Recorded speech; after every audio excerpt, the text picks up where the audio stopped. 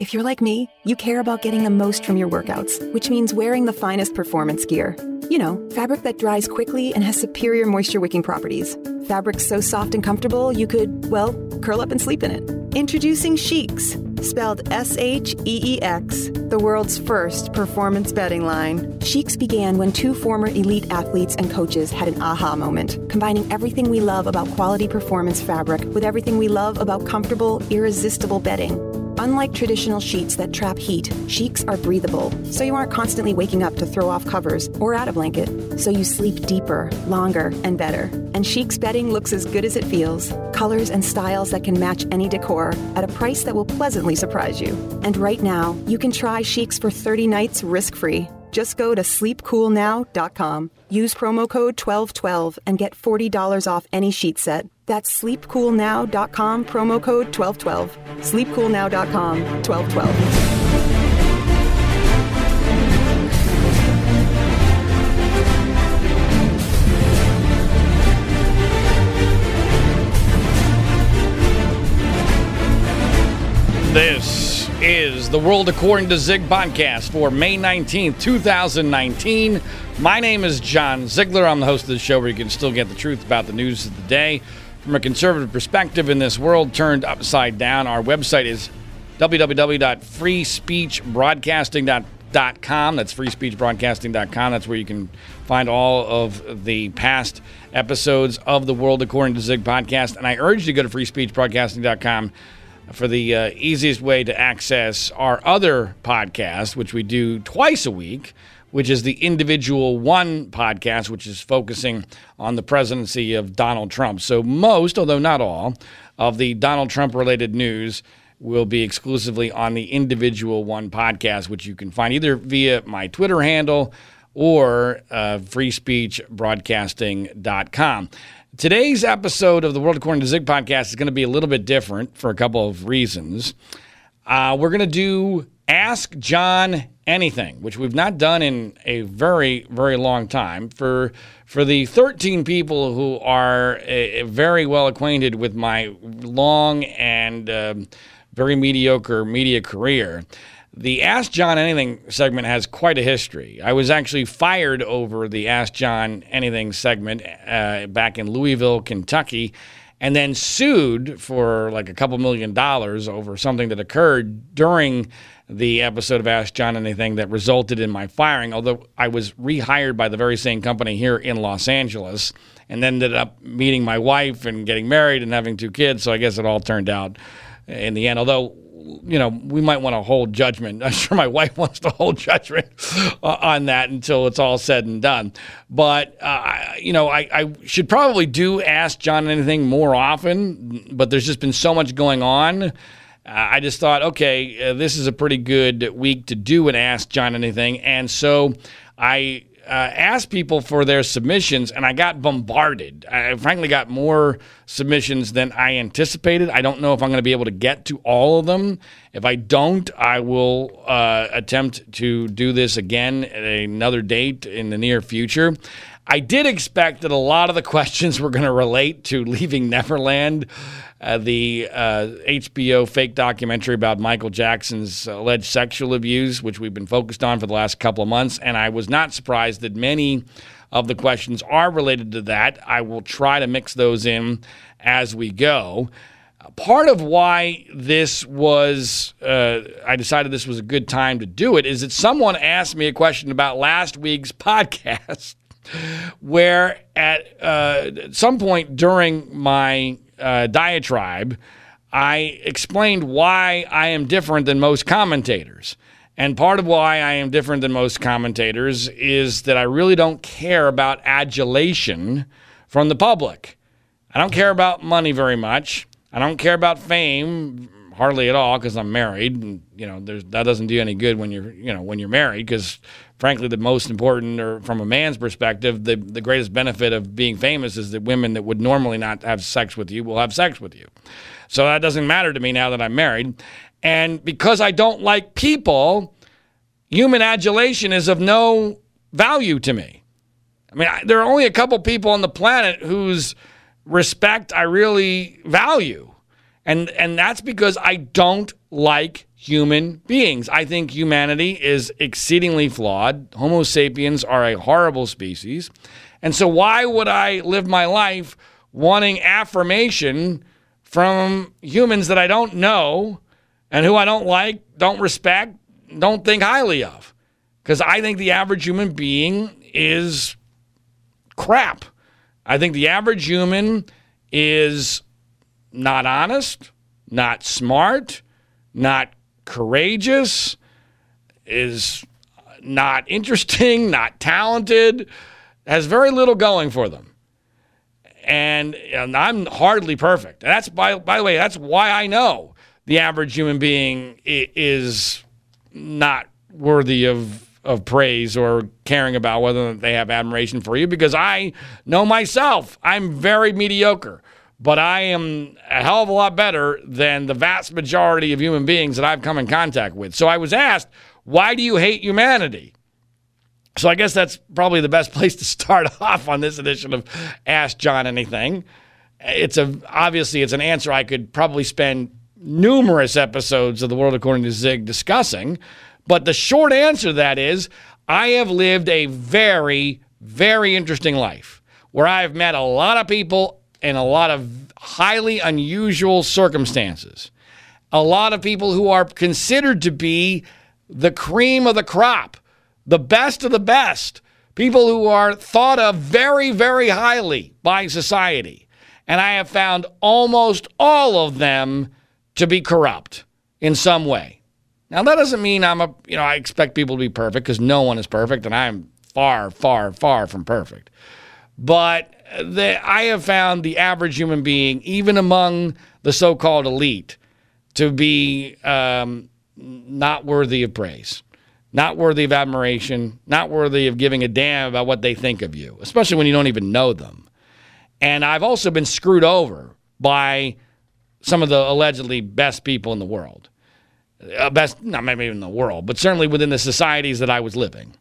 I've been screwed over many, many times by people who I was at the time shocked by. I'm not shocked now because I expect that. I expect anyone is capable of screwing you over because people will always do what's in their self-interest. In fact, the only way you should really trust a relationship, and this sounds cynical as hell and depressing as hell, but it's true, is if you have leverage over that person and that person knows that you have leverage over them. That's about the only relationship you should really trust. And even then, you should be wary, because they might be too dumb to fully understand it, or they might change their mind, or something else might happen. But the bottom line is people are not to be trusted. And that's why I don't like humanity, because I'm someone who really believes in the truth, who is honest to a fault, who is incredibly loyal, and who will not do something that's in my self-interest if I think it's also wrong. Again, hardly perfect. But in my experience, and in my 52 years, I have been in situations that have been far, far, far more able to discern the nature of humanity than most people. I put myself in weird circumstances. I put myself in foxholes with a lot of people, and you find out a lot about people in a foxhole. And in the vast majority, not all, but in the vast majority of cases, what you find out is that those people are not worthy of giving a crap about. And so that's why, in the short run, in the short answer, why I do not like humanity. All right, now to more specific questions. Jason via Twitter asks, I know it's a ways off, but what are you going to do with the Individual One podcast if Trump loses in 2020? I don't even know if I'm going to be able to do the Individual One podcast through the 2020 election. I have no idea. That is going to have mostly to do with what the Global Story Network decides to do with their network, as it's just beginning now. Basically, Individual One podcast is the first podcast to get up and running within the Global Story Network. So it basically depends on what the Global Story Network decides to do with podcasting in general. And so 2020 seems a long way off. I would love to continue to do this podcast and the Individual One podcast through the 2020 election. But I got to tell you, it's funny that Jason asks, what am I going to do if Trump loses? I'm more concerned about what I'm going to do if Trump wins. Because if Trump wins, I believe I will probably retire from public life. That's not a threat. That's not like I'm going to move to another country if Trump wins again. That has nothing to do with it. That's just me deciding, you know what, at that point, there's really no point to me continuing on. There's no point for me to be screaming, about when no one's listening, when it doesn't matter. And we will have, if Trump wins re-election, we will have left the gravitational pull of the rational earth to such a degree that there's no going back. And at that point, you might as well just, you know what, to use the old cliche that Bobby Knight got destroyed overusing, when rape is inevitable, you might as well just sit back and enjoy it. Well, in a weird way, if Trump wins re-election, I'm not going to keep banging my head against the wall, especially when I'm getting paid no money to do it. So I will probably, again, you never know what's going to happen until it happens, but my guess is if Trump wins, that'll probably be the last you hear of me. Whether it's writing, podcasting, whatever it is. I mean, again, who knows what might have occurred between now and then to give me some other passion to continue to have a voice regarding. But politically, at least, if Trump wins, that's probably the end of my political commentary. And Jason also asked, does being on Twitter help you with your writing or does it get in the way? It's both. It's very time-consuming. I spend way too much time on Twitter. The worst part is that I actually feel compelled out of my conscience to respond to people, which is a really dumb idea because you think humanity in general is bad. Humanity on Twitter is way worse. That's the worst of the worst. And I have kind of changed my policy towards that. I still respond to people if they have legitimate inquiries on Twitter, but especially the Trump-tards, I've mostly just muted all the Trump-tards. I have a hierarchy. First you get muted, then you get blocked. And I would say most of the Trump-tards, which I still get a lot of Trump-tard reaction, have been muted to this point. And so that's because I can't see them. If I can't see them, then I don't respond. So that kind of has taken care of that. But it does help a little bit in that you're able to keep abreast of what's happening in the news more quickly, get reaction to it. That helps a little bit. So if you know what you're doing, it can help. But by and large, it's probably a negative because it does take an awful lot of time. Kamer X, I don't even know who Kamer X is, on Twitter asks a bunch of questions, most of which are far too detailed to get into on this episode of World According to Zig. But they do ask, why do you often fall out with your peers and other industry professionals? That's a great question. Obviously, each circumstance is unique and has its own reasons. But I would say that the number one reason is that I don't buy into the game, into the scam. See, this is all a scam. Everything in the news media is now a scam. Especially talk radios. Talk radio is a total scam. That's been a large part of my career. And so if you're not accepting of the scam and you're not beholden to, what keeps people in the scam, if you don't want to think of it as a scam, think of it as the mob. All right? So and I've already referenced this with regard to my view of humanity. Because I'm not motivated that much by money or by fame, and I don't care about adulation, and my position doesn't matter to me. I've been fired so many times, it doesn't matter. I don't care. I don't care. I've already accepted who I am. I've already accepted that my career is effectively over. I've referenced myself as a dead man talking before, and which gives me the freedom to actually tell you the truth. And as long as some people care about that, then, and I have the option to do it, I'll probably still do it. But barely, because I don't care that much. I'm passionate about the issues, but I just don't care. And so when you don't care about making sure that the scam continues or that the mob doesn't get broken up, then you are far more willing to go fuck yourself. And you're not going to put up with as much. And so that's probably the core reason why I have had falling out, because what prevents falling out in most circumstances, especially with powerful people, is you don't want to burn bridges, right? Because they might be able to help you in the future. Well, I don't give a shit about that. I don't care, because I don't trust anyone's going to help me in the future anyway.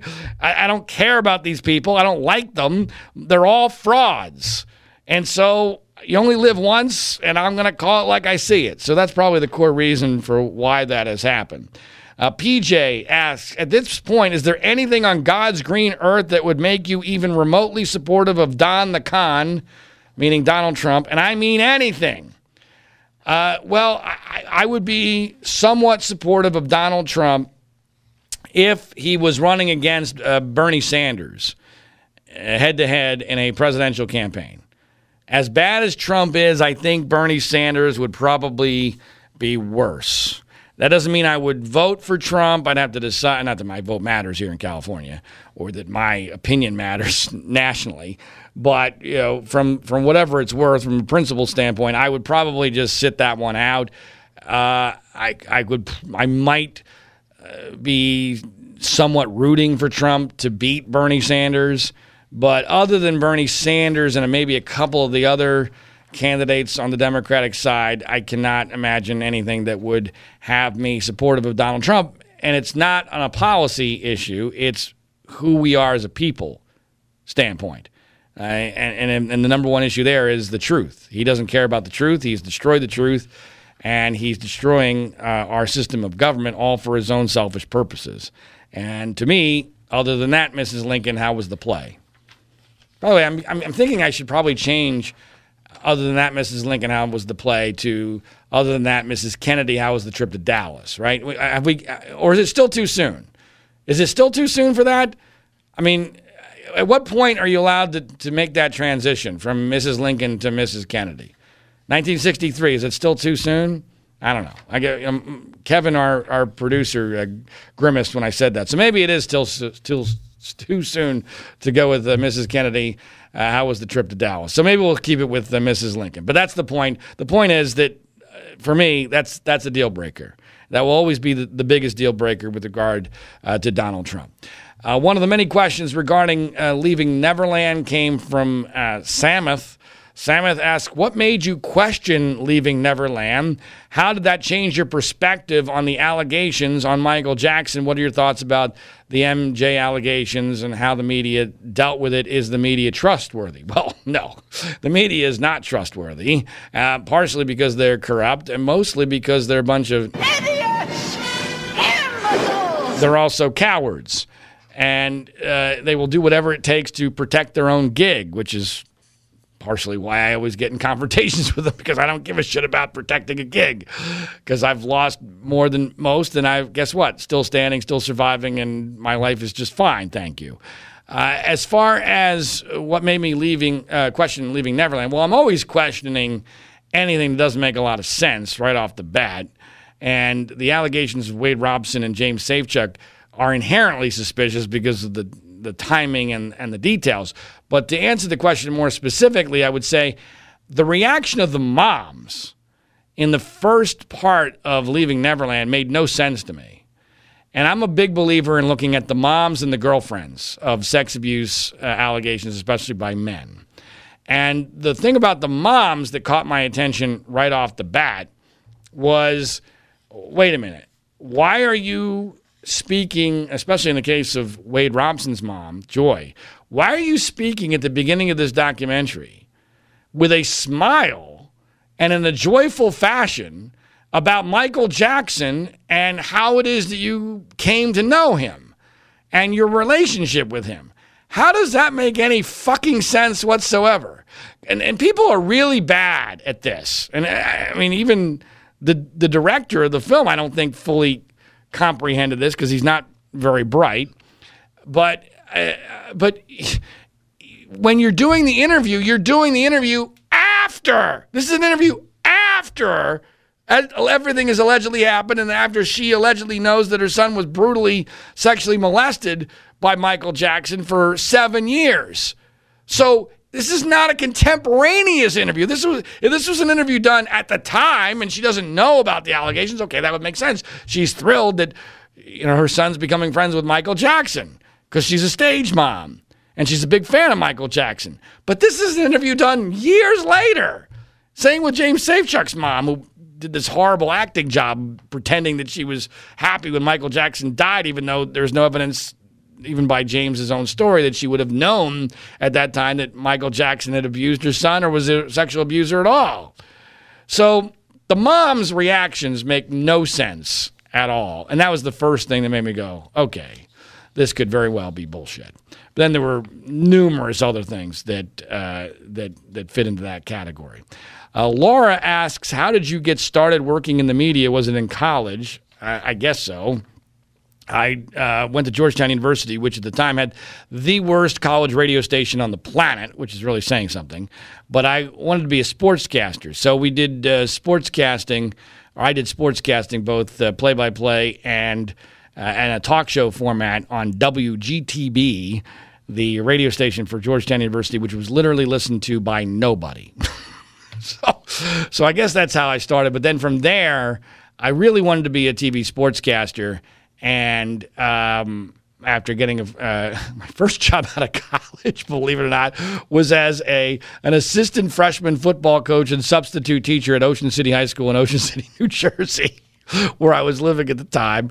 And it was mainly because, in Ocean City, New Jersey, because it's a resort town, in the wintertime, there are no adults there. So there was no one else applying for the job. So that's how I got that. But then I got into sportscasting as a producer, and then as an on-air personality in Steubenville, Ohio, Wheeling, West Virginia, an NBC affiliate there. And that's where my career, I guess, began as an on-air person. The Big O, I guess whose name is Jack, on Twitter. He's one of my biggest supporters on the Penn State Joe Paterno, Jerry Sandusky story.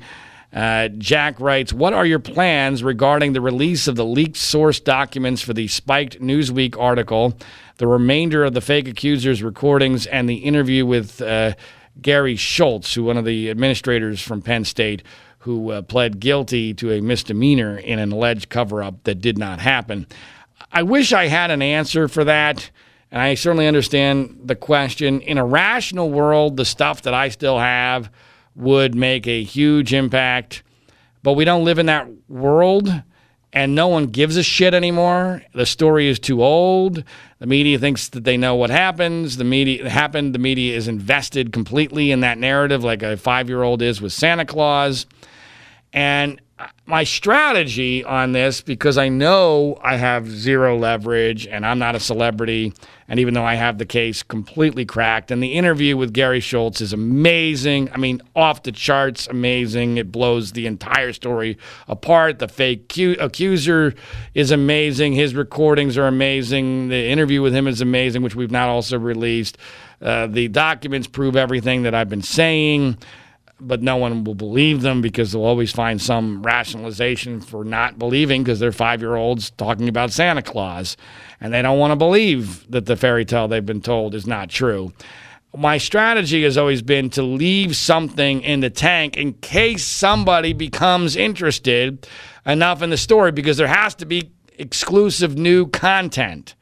And by the way, that's partially why I did the Gary Schultz interview and the fake accuser interview via audio as opposed to video, because then if I release them, someone could still say eventually, well, here's the first video interview with this person. I have no expectation that that entity or any entity is ever going to have an interest in putting this all out there, but I can't remotely change anything on my own now. I can further prove what I believe I've already proven, and there's some people who might care about that because they still care about the truth. But as far as impacting events, I don't have the ability to do that. So I need to keep the option open for someone else to do that. I have had meetings with media, I don't know if you call them outlets, but certainly production companies, where we've pitched story ideas, and there have been people who have loved the pitch. But the problem is, this is a story that's almost impossible to sell, especially now that people have largely forgotten about the details, and it's 8 years in the past, essentially, almost. I do think that there's a chance, and this is what I've been pitching, that on the 10-year anniversary, we could get somebody interested from a big media outlet or production company, but I'm losing faith that that's even possible. So the next thing that could even remotely change the equation would be that Malcolm Gladwell has a book coming out in September where he has told me that a chapter of his book is about him revisiting this case and to some extent, to what extent I don't know, believing that what the media told us is not true, and then apparently referencing my work on this. If that's close to what is actually the case, I may try to use that as traction to release some of these audio recordings that I have, the Gary Schultz interview, the fake accuser that got embraced by the main lawyer in the case and the main therapist in the case and recorded all this, many hours of bombshell recordings proving that these people bought into a totally fake and absurd story in a way over many years that illustrates just what a fraud the whole thing was.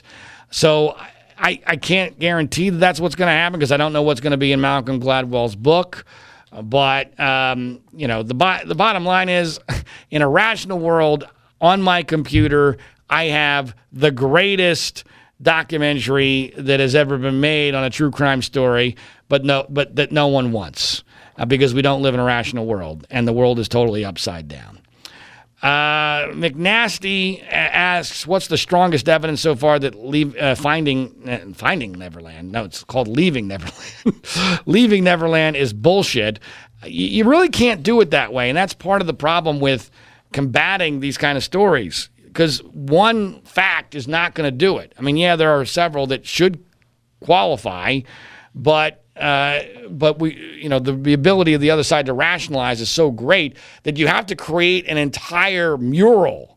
If you think about it as a giant painting or a mosaic where you have to basically redo the entire narrative, and that takes, thousands of data points. And now there are several data points that make it pretty obvious. A lot of people focused on the train station story of James Safechuck, where he was abused in a place that didn't exist at the time. For a lot of people, that certainly fits into that category. But there are hundreds of data points that fit. And unfortunately, and this is why when you fight these kind of allegations, it's so difficult, because the other side can always put their allegation in a tweet in 280 characters, and you can't do it because you need all these hundreds, if not thousands, of data points, because the other side has created the rules in a way that make it impossible for you to combat them. I talked about this with Tom Mesereau, Michael Jackson's criminal defense attorney, in the interview that we posted on YouTube and on this podcast a couple of weeks ago. We have another question about what's going on there with I referenced recently that I was planning to have lunch with the Michael Jackson estate or representatives of the Michael Jackson estate. They're asking, well, did that happen? And if so, how did it go? Let me give you an update on two things there. I mentioned that there would be an event here in Los Angeles that the estate would be part of that would combat some of the allegations in Leaving Neverland, that I had been asked to be part of that. That's not going to happen. The event's going to happen. I'm not going to be part of it. And the short reason why is originally it was scheduled for June the 5th and at night, which was fine with me because I have to be just outside of town in the morning of the 5th and I could get back into Los Angeles in the evening. They changed the date to the 4th, which made it almost impossible for me to make it. They said it was because some, prominent movie director could only make it on the 4th. I don't know who that is.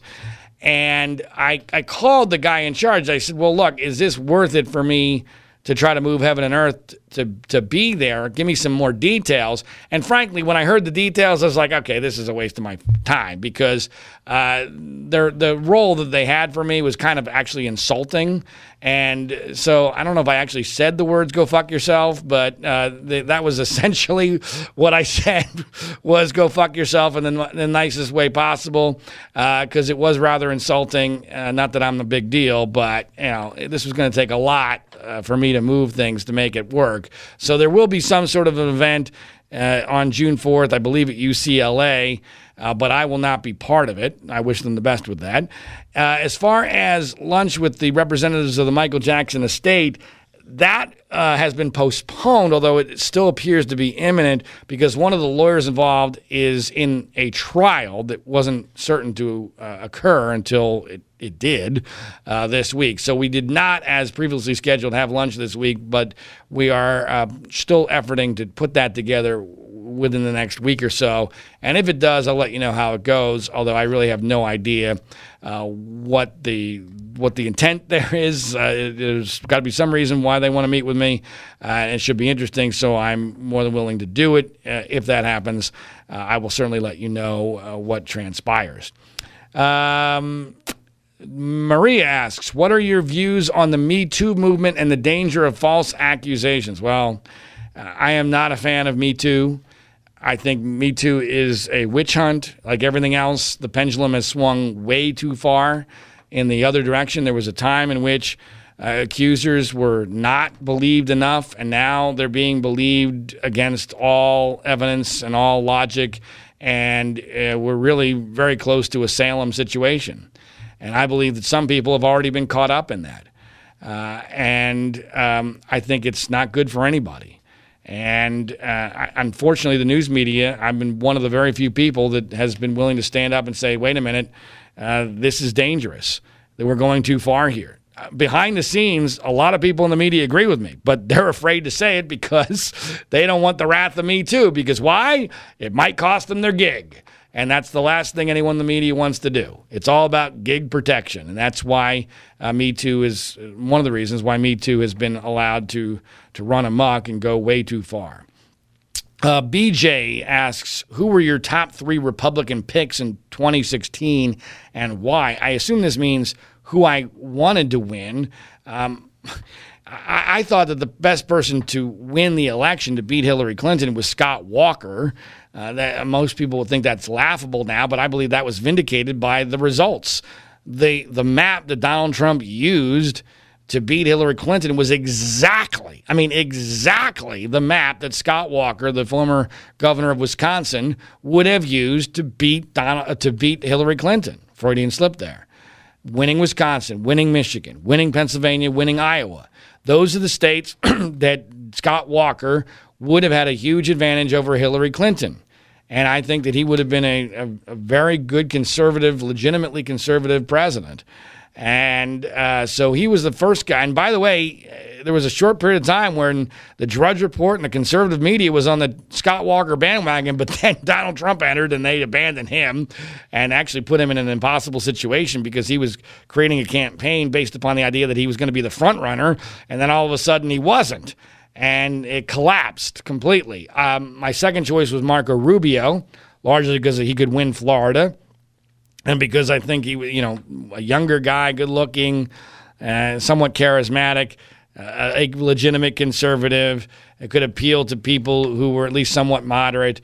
I thought that Marco Rubio would have beaten Hillary Clinton, and I was vindicated on that as well. Because when you look at the vote totals in Florida, Marco Rubio, against a much better candidate than Hillary Clinton, got more votes than Donald Trump in Florida in the 2016 election. Not in the primary, in the general election. So Marco Rubio would have won, in my belief. After that, I really didn't care about much of it. No one else really excited me, but I wanted just someone who was conservative and could win. I did not believe that Donald Trump was conservative or could win. He turns out he could win. I do still to this day do not believe he was really conservative, although certainly some of the things that he has done as president, specifically in the realm of judges and somewhat in the realm of tax cuts, have been in fact conservative. Someone who goes by Pop Culture Theology asks, if you had to vote today for a 2020 candidate, who would it be and why?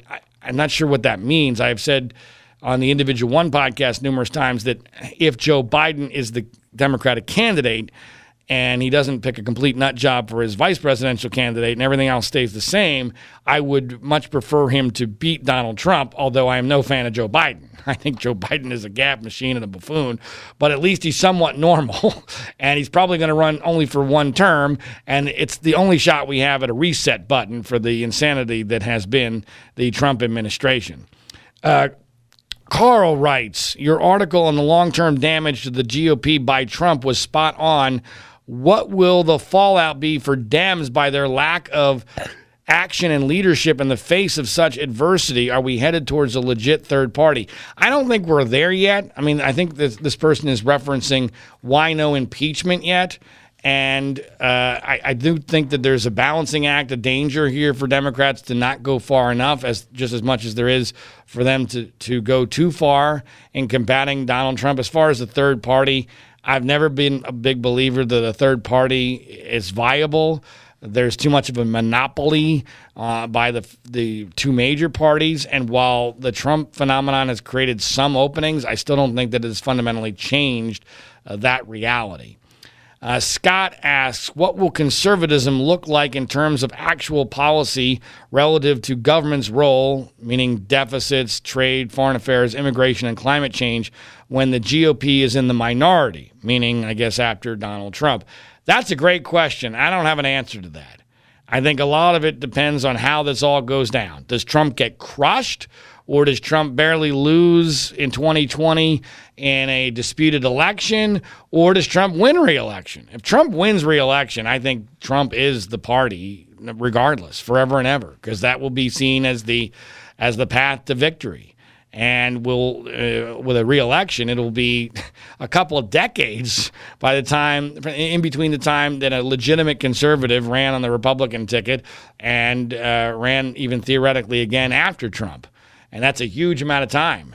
A lot of people have died. A lot of people will have become voting eligible. And so I really think it's an impossible question to answer because we don't know how this is all going to end. You need to know the nature of the ending before you know what the aftermath is going to be. Joy, who is a big supporter of everything I do and much appreciated, asks, have you contacted Britney Spears about her possible support of your work debunking Leaving Neverland following her Instagram post of her dancing to Michael Jackson using Wade Robson's choreography?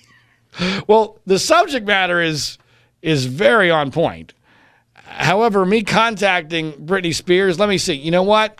I had her cell phone number in my old phone, but I forgot to transfer it into my new phone. So, darn, I don't think I'm going to be able to contact Britney Spears. But if you have Britney Spears' contact information, I would be happy to make that outreach to her.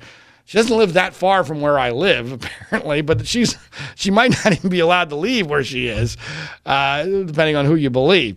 The more important part here is that what Britney Spears did this week in a rational world should have changed the narrative about Leaving Neverland. But nobody in the media picked up on it because, one, they're in the tank for this false narrative, and two, because they're idiots! Imbeciles! So let's review. I talked about this last week. It's all about political cover. It's all about getting traction, and this is the evolution of how this happened. Boy George goes on Watch What Happens Live with Andy Cohen. They're both gay. Boy George has doubts about Leaving Neverland. He doesn't get destroyed by Andy Cohen. My guess is Madonna either saw that or heard about it. It's a very popular show among celebrities. Madonna comes out with the Boy George cover and says, basically she doesn't necessarily believe Leaving Neverland. And then just after that, Britney Spears, who's embroiled in this controversy over whether or not she's ever going to perform again, she posts a video which appears to have been somewhat old, which I think actually further facilitates this theory of what she was really doing, because apparently this was taped in March. Well, what happened in March? The Leaving Neverland story was huge in March, and here she is, Britney Spears, who worked with Wade Robson, had an affair with Wade Robson. She posts a video of her dancing with Wade Robson's choreography to Michael Jackson, and in the Instagram post refers to it as Michael and Me. Now, let's use our brains, folks. Britney Spears is saying Wade Robson is full of shit without saying that Wade Robson is full of shit. That's what she's doing. But TMZ did a story on this, and they never even, and this is something that TMZ would usually love. This is what they do, reading between the lines and reading the tea leaves and this kind of stuff, theorizing about this kind of stuff, and they didn't do any of it because either they're that dumb or they're that much in the tank for Leaving Neverland, or both. But I did find that the Britney Spears post was very significant. Skull Bandits on Twitter asks, Zig, is technology ruining golf? Yes, technology is ruining golf. We're seeing it at the PGA Championship with Brooks Koepka, who at this point is 7 shots ahead going into the final round on what was thought to be a very difficult golf course. It is for everybody else, not for him. I have been saying for a very long time that technology is destroying golf. Tiger cracked golf, maybe put a crack in the foundation, but Brooks Koepka is in danger of destroying golf. And it's basically becoming a video game. And one of the things about golf used to be that, one, you could relate to the players because they look like you. And, unlike other sports like football, basketball, and baseball. And baseball is the same way. Baseball used to have guys who looked like normal human beings. No longer. You cannot relate. I mean, even shortstops. When I grew up, Larry Bowa, 5'10", 165 pounds at most, was my hero because I was a shrimpy little kid growing up in Philadelphia. Larry Bowa could never play Major League Baseball today. He was a very good Major League Baseball player, won a World Series, multiple-time All-Star. He wouldn't even get signed today because the players are that much more athletic. They're that much bigger. The emphasis on power. Well, it's the same way in golf now. And Brooks Koepka is a beast, and he's amazing. But part of why he's able to do this is because the technology allows him to whale away with a driver in a way that previously would not have been possible because he would have been playing from the trees all day long. Now he's playing from the fairway or just in the rough, and he's strong enough to get it out of the rough. And to me, it's boring.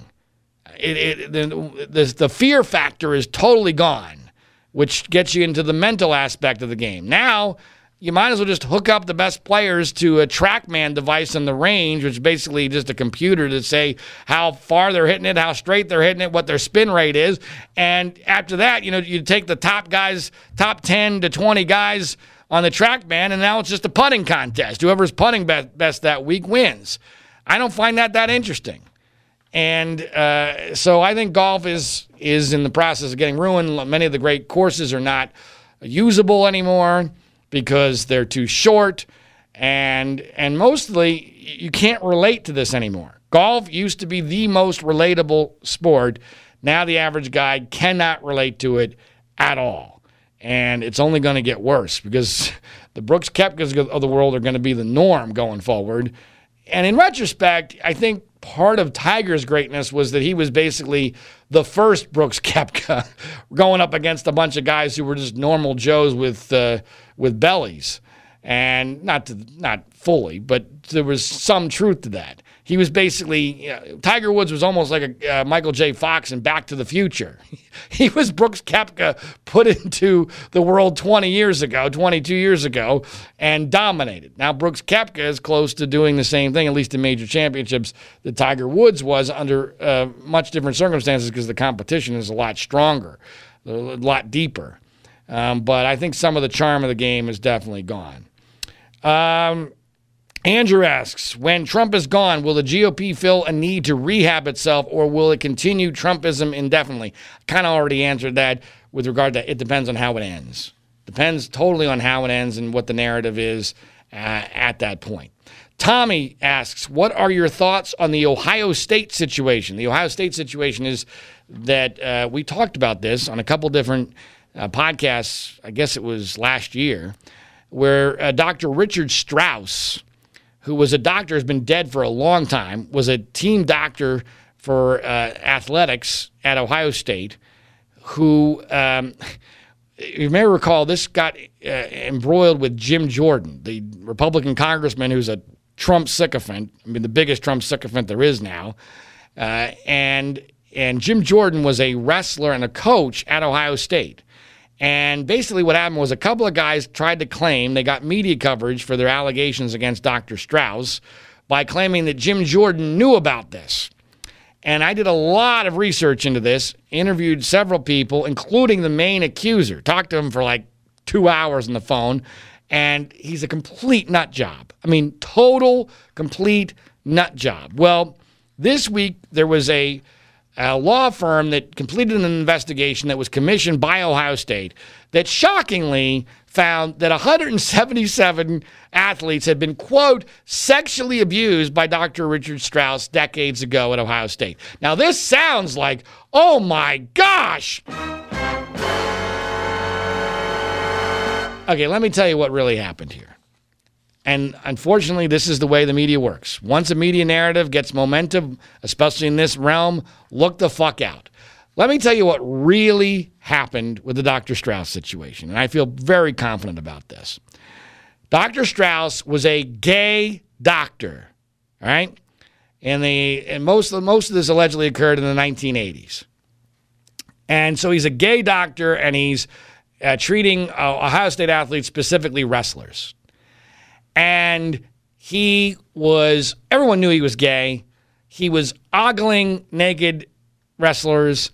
He might have been holding on to their testicles a little too long while giving them the cough test. And I can guarantee you, especially since his first name was Richard, you got a gay doctor named Richard. So Dick Strauss. All right, so think about this. You're in the 80s. You got a bunch of Ohio State wrestlers who are made to feel, let's say, at worst, uncomfortable by this gay doctor feeling up their testicles, giving them the cough test, and making no bones about the fact that he's liking looking at you naked. All right, I can guarantee you that this becomes a joke within the Ohio State wrestling community. There may have been even some Ohio State wrestlers who endured more ogling, or if you want to call it abuse, whatever, in exchange for extra drugs from Dr. Strauss. I've been told that, although I've never been able to confirm that. But that was told to me pretty reliably. So you have this doctor who's gay. Everyone knows about it. It's seen mostly as a joke. He did things that were inappropriate and wrong, but there was never any criminal charge, no civil complaint. To our knowledge, there was never a complaint that made it all the way up the food chain, and he dies many years ago. All right, he's been dead since I think like 2005 or something like that. And so nothing ever happened here because this is just one of those things that it was a joke. And back then, you know what? Guys just put up with this bullshit, and no one wants to make a stink about it. And it's pretty harmless because it's not like there was actual sex involved here. But now, all these years later, post-Me Too, everything counts as sex abuse. So here's what happens.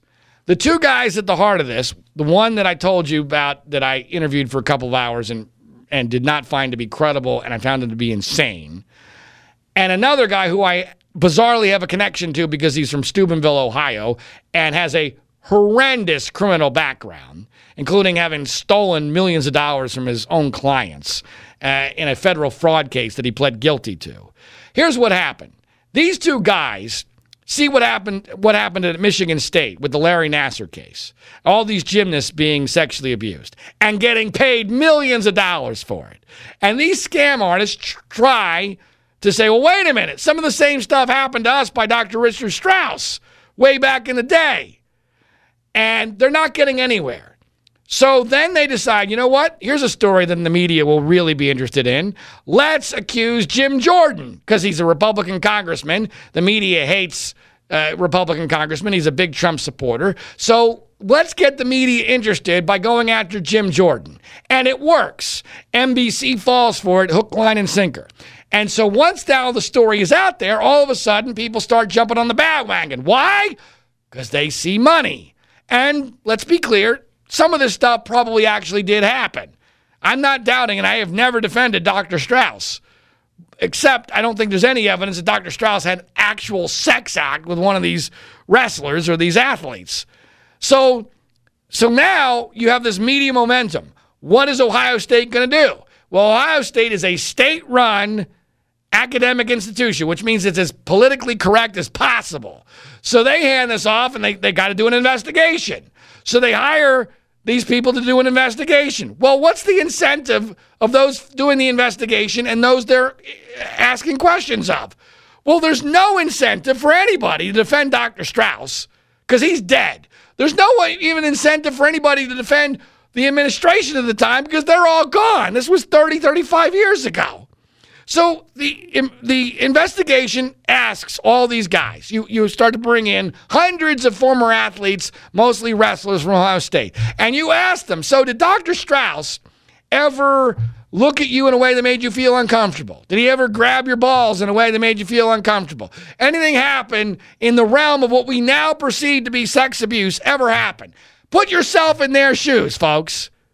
You get to anonymously say, yeah, that happened. It made me feel uncomfortable, and I'm pretty mad about it now. And you get to do that with no repercussions. Strauss is dead. There's no even proof any of this occurred. But you now know there's money on the table because of what happened in Michigan State. So, of course, all these, you're going to find 177 people that are going to say, yeah, this gay doctor made me feel uncomfortable. So then they put out a report and they label it sex abuse. Whether you want to define it as that, it certainly wasn't at the time. Maybe it is today. Maybe everything is sex abuse today. But that back then it was a joke and treated as a joke. But then now you get reports, 177 athletes sexually abused by Dr. Strauss back in the day. Well, now I'm sure Ohio State's going to cave and give away free money because it's state money. It's not even a private institution. And there's probably some insurance company involved in this. So this is all bullshit. It's all bullshit, but this is how it happens, and you can't combat it because once it gets a momentum, there's no stopping it because no one will stand up and say, wait a minute, can we use our damn brains here? And no one will ever get to the details, which is, you mean there was no actual sex? It's not like, there's any proven allegation there was an actual sex act here. Most of this is in the realm of stuff that would have been considered in the 1980s a joke. Inappropriate, wrong. But what's interesting to me about all this is the media is a little bit in a jam because some of the allegations here are a little homophobic. So the media is a little bit confused here. Wait a minute. We got a gay doctor who's ogling gay male athletes. It's this one, when they put it into their outrage calculator, they're not sure what the outcome should be. So the media coverage of this has not been over the top, nor should it be. Because frankly, none of this is surprising and none of this is that big of a deal, especially with a guy who's been dead for 13, 14 years. All right. Stefina asks, if you met Dan Reed, the director of Leaving Neverland, what would be your first question you would ask him about the movie? Well, the first question I would ask him is, did you know about Brandy Jackson? Brandy Jackson, who we did the first interview post Leaving Neverland with on this podcast, which I urge you to check out if you've not done so already. She is the niece of Michael Jackson. She dated Wade Robson for 7 or 8 years, including 2 years where he claims now he was being abused by Michael Jackson. How in the world is she not in your movie? My guess is Wade Robson never even told Dan Reed about Brandy Jackson, and my guess is based upon the pathetic nature of his research, he didn't even know about her. Now, he claims that she's irrelevant, but that's ridiculous. That's absurd.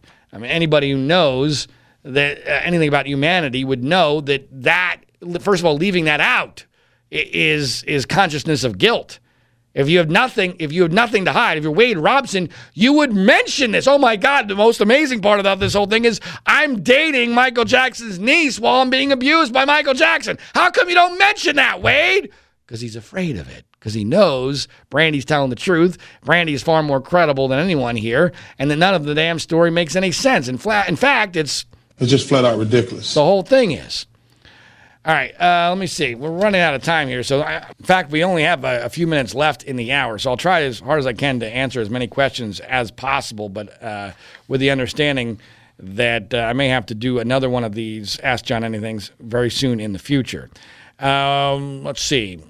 This question from an unnamed person on Twitter. Knowing what you know now about Michael Jackson, has your view on him and the allegations against him changed? Yeah. Because I covered his trial for as a radio talk show host at KFI in Los Angeles, and I presumed he was guilty. I didn't feel that strongly about it. In fact, I remember feeling like, oh man, we gotta do more Michael Jackson coverage today, because it was kind of ambiguous and boring, and I wasn't that shocked by the verdict, nor was I that outraged by the verdict, because frankly, it didn't feel like they had proven their case. But that didn't mean that I thought he was innocent. Now, getting into the details, everywhere you turn in this case, it's just bullshit. Nothing you've been told is actually real or proven or even true at all. And when the idea that Wade Robson and James Safechuck are the most prominent accusers of Michael Jackson, to me, that shows you're innocent, because these guys are just not to be believed. They're a joke. And if he really was guilty, the evidence at this point, especially post Leaving Neverland, would be overwhelming. That's the part of this that no one wants to think about. Where are all the other accusations now that Wade and James have come forward? If the Michael Jackson narrative is real, there should be dozens and dozens of allegations, but there's not, because it probably never happened. I think Michael Jackson was somebody who was basically tortured by fame. I think I think that he was mostly what his family says he was. Now, there's still some things that make me a little concerned, that I question, but by and large, gun to my head, I would say Michael Jackson never sexually abused anybody. Bella asks, how do you feel about the MJ fan community after your interactions? I find it odd and telling that Oprah neither mentioned her previous interview with Matt Sandusky to Wade or James, nor had him in the audience. Did you? Yes! Exclamation point, yes. Let me first answer the question about the MJ fan community. I have been very impressed. They are not as perceived by Dan Reed. They're very fact-focused. There's obviously some nut jobs, like in any group, but when you consider how large the group is, I have been amazed by how substantive and respectful the responses have been and how engaged and passionate it has been. I have to say the number one impact this has had on me is that it has given me an even more dim view of the Penn State community than I currently had, because I had been disappointed by the way the Penn State community, especially Joe Paterno fans, reacted to that whole situation. Not all of them, but a good portion of them. Now, after this, I have disdain for the majority of Penn State people. What a bunch of wussy morons. Because Joe Paterno wasn't even accused of anything sexual. I mean, Joe Paterno should have easily been exonerated, and would have been if the Penn State fan base had reacted anything close to the way that the Michael Jackson fan base had reacted, and it pisses me off. As far as Oprah not mentioning Matt Sandusky, I find that to be incredibly telling. And I've always theorized that Oprah, who interviewed Matt Sandusky, did not believe Matt Sandusky. I did a very extensive video, which you can find on YouTube, which is titled The Overwhelming Case That Matt Sandusky Lied to Oprah Winfrey. I urge you to check it out, because one of the answers that Matt Sandusky gave, in fact, the only tough question he got from Oprah Winfrey, was near the end when he was asked, how do we know you're telling the truth? And he completely and totally melted down. I mean, it was comical. It was like a Saturday Night Live sketch they used to do, 60 Minutes and Mike Wallace interviewing people, and the interviewee sweating profusely and smoking a cigarette. I mean, it was actually worse than that. And I know Matt Sandusky is lying. I'm positive of it. It is obvious to anyone who's looked at any of the facts. I mean, he is worse than Wade Robson and James Safechuck. Matt Sandusky, one of Jerry Sandusky's adopted kids.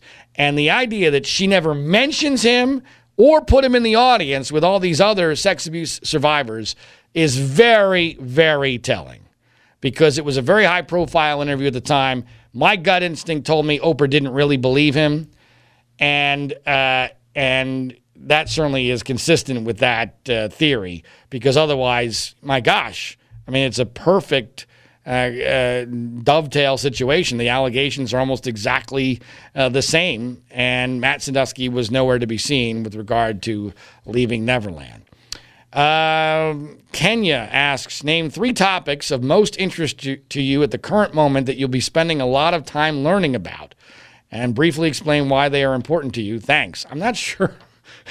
I'm not sure my answer is going to be conducive to what the questioner is looking for, because when I was thinking about the answer to this, let's see, what are the topics I'm most focused on right now learning about? Number 1 is the Star Wars movies, because my almost 7-year-old daughter Grace has become a Star Wars fanatic, and I've never even liked Star Wars. I thought the Star Wars movies are very overrated. It's very obvious that George Lucas was... He's making it up as he goes along. And that always bothered me from a movie-making standpoint, but now it's really bothering me as a father, because I have a daughter who's obsessed with Star Wars, which starts with, episode 4, 5, and 6, then it goes to 1, 2, and 3, then it goes back to 7, 8, and 9, and none of it makes any damn sense because George Lucas was... He's making it up as he goes and not. So now I have to, on a regular basis, hey, Daddy, can I ask you a question? Yeah? Why does Darth Vader not know that Princess Leia is his daughter? Well, do you want the real answer or do you want the answer from the movie? Because the real answer is George Lucas didn't know what the fuck he was doing and was just making it all up as he goes along. And then when the movie started, when the movie in number 4 starts, he doesn't think of Princess Leia as Darth Vader's daughter. He adds that later. Same thing with Luke and Leia being brother and sister. And now I gotta spend a ridiculous amount of time explaining a movie I don't even like from I consider George Lucas to be dumb. You ever just seen an interview with George Lucas? He is a dumb person who somehow got incredibly lucky making the most lucrative movie franchise probably of all time in some ways. And so, so I've been spending a ridiculous amount of time studying up on Star Wars. Similarly, with my 2-year-old daughter who's obsessed with the Toy Story trilogy. So I can tell you everything you want to know about the Toy Story 1, 2, and 3. By the way, that actually at least makes some sense.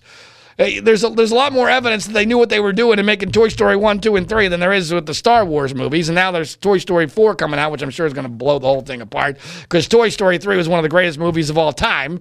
And they should have kept it as it is, but there was too much money on the table, so they're making Toy Story 4. And then I guess the third story that I'm now sinking my teeth back into is the Brian Banks story, speaking of movies. I'll give you a heads up on this. For those who have really followed me, this won't surprise people. But, and I don't want to get too much into the details right now, but there's a movie coming out in August called literally Brian Banks. And the story is allegedly of this black athlete football player from Southern California, Long Beach, California, who allegedly was convicted of a rape he did not commit, and the accuser recanted, and he lost his football career, and then he got a tryout with the Atlanta Falcons, and now he's working with the Falcons front office, and they're now making a major movie. Morgan Freeman, Greg Kinnear, and it's coming out in August. Well, I researched this because I thought, wow, what a great story. I want to do a documentary about this. This was several years ago, like 2013. And I spoke to the lawyer of the accuser. I spoke to the principal of the school where this happened. I spoke to other people that were tangentially involved in this. I researched the reporting at the time. The story is bullshit. It's bullshit. There's all sorts of reasons I can tell you it was bullshit, but at best, the Brian Banks story is this. Brian Banks had sex with a girl, whether it was consensual or not, who the hell knows, on campus while he was at summer school. He got caught. He was getting expelled, which ended his football career, period. No USC scholarship at that time. It's done. It's over. You're expelled from school going into your senior year. It's over. And I believe there's a pretty good amount of evidence that he actually coerced or even offered to pay for the accuser recanting her allegation of rape, which he confessed to. He confessed to it with a black female lawyer who's now a judge. And now Hollywood's completely rewriting the story and making a major motion picture called Brian Banks. And it's quite possible that I might find myself at the premiere of the movie Brian Banks, assuming that they don't find out who I am before that happens.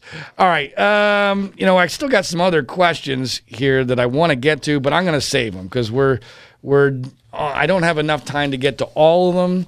And I'm going to end with this one since I referenced my daughter. Beth asks, how are you going to raise your girls to be independent, strong women with a voice? I have a lot of concerns about where my life is heading from here and, what's going to happen with my family and the country and all that. The least of my concerns is whether or not my girls are going to be independent, strong women with a voice. In fact, if anything, they are too independent, too strong, and have too much of a voice. Let me give you an example. my almost 7-year-old daughter, she turns 7 next week. In fact, she might be on the podcast. We'll see. Negotiations are ongoing as to whether or not we're going to get an interview with Grace Ziegler on her 7th birthday. Grace has absolutely no respect for me whatsoever. She calls me an idiot all the time. She has no problem expressing her opinions on anything. I am basically dirt to Grace, despite my best efforts to be a father who holds the line and tries to enforce discipline and all that. Grace has no problem effectively telling me to go fuck myself. None. So Grace is going to be strong. She's going to be independent, and she's going to have a voice. If anything, we need to tone it down a little bit. And unfortunately, or fortunately, depending on your perspective, and I'm all for independent, strong women with a voice, but it's got to be within some semblance of rationality here. My 2-year-old daughter, Diana, appears to be maybe even stronger and more independent and with a greater voice than Grace. Let me give you an example.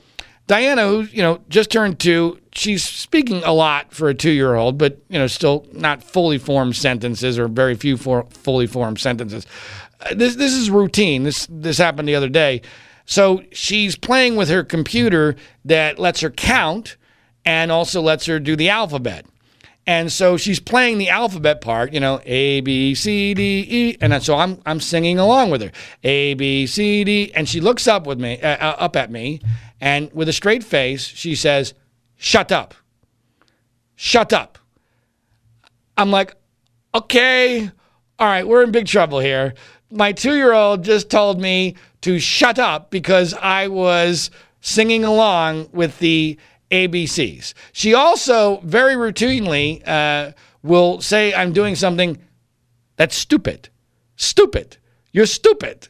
So my 2-year-old tells me to shut up and calls me stupid all the time.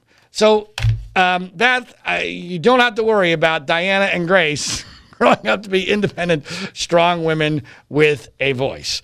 Thanks to everyone who submitted their questions for Ask John Anything. As I said, there are still several that I want to get to. Maybe we'll do that depending on whether we can get an interview with Grace next week on the podcast. But I do appreciate everyone participating, and we'll probably try to do this more often in the future. As always the case, I ask only 2 things of you. Number 1, please make sure you share this via social media, Twitter, Facebook, or Facebook in the English language, word of mouth, what have you. Please do that. That's much appreciated. And number 2, do yourself a favor, and if you're one of those people who sleeps, and when you sleep, you use sheets, please pay attention to this important message. My name is John Ziegler. Our website is freespeechbroadcasting.com. Coffee? Oh, thanks. How did you sleep? Ugh, like a baby. I don't want to get out of bed. Ever. These sheets are incredibly soft. What did you say they're called again? Performance bedding by Sheets. Performance bedding? Yeah, they're made from super high-tech performance fabric. They're incredibly breathable, so you're not waking up at night throwing covers off and then an hour later throwing them back on. Huh, no wonder I slept so good. Since I started using Sheets, I sleep like a baby. No more sweaty nights for me. No? Well... Well, I like them because they're soft. They feel like, silk. Performance fabric, huh? Maybe we should... Oh, I don't know. Try them out again? Comfort and performance for better sleep. That's Sheets. S-H-E-E-X. Sheets. Try Sheets for 30 nights risk-free. Go to sleepcoolnow.com. Use promo code 1212 and get $40 off any sheet set. That's sleepcoolnow.com, promo code 1212. sleepcoolnow.com, 1212.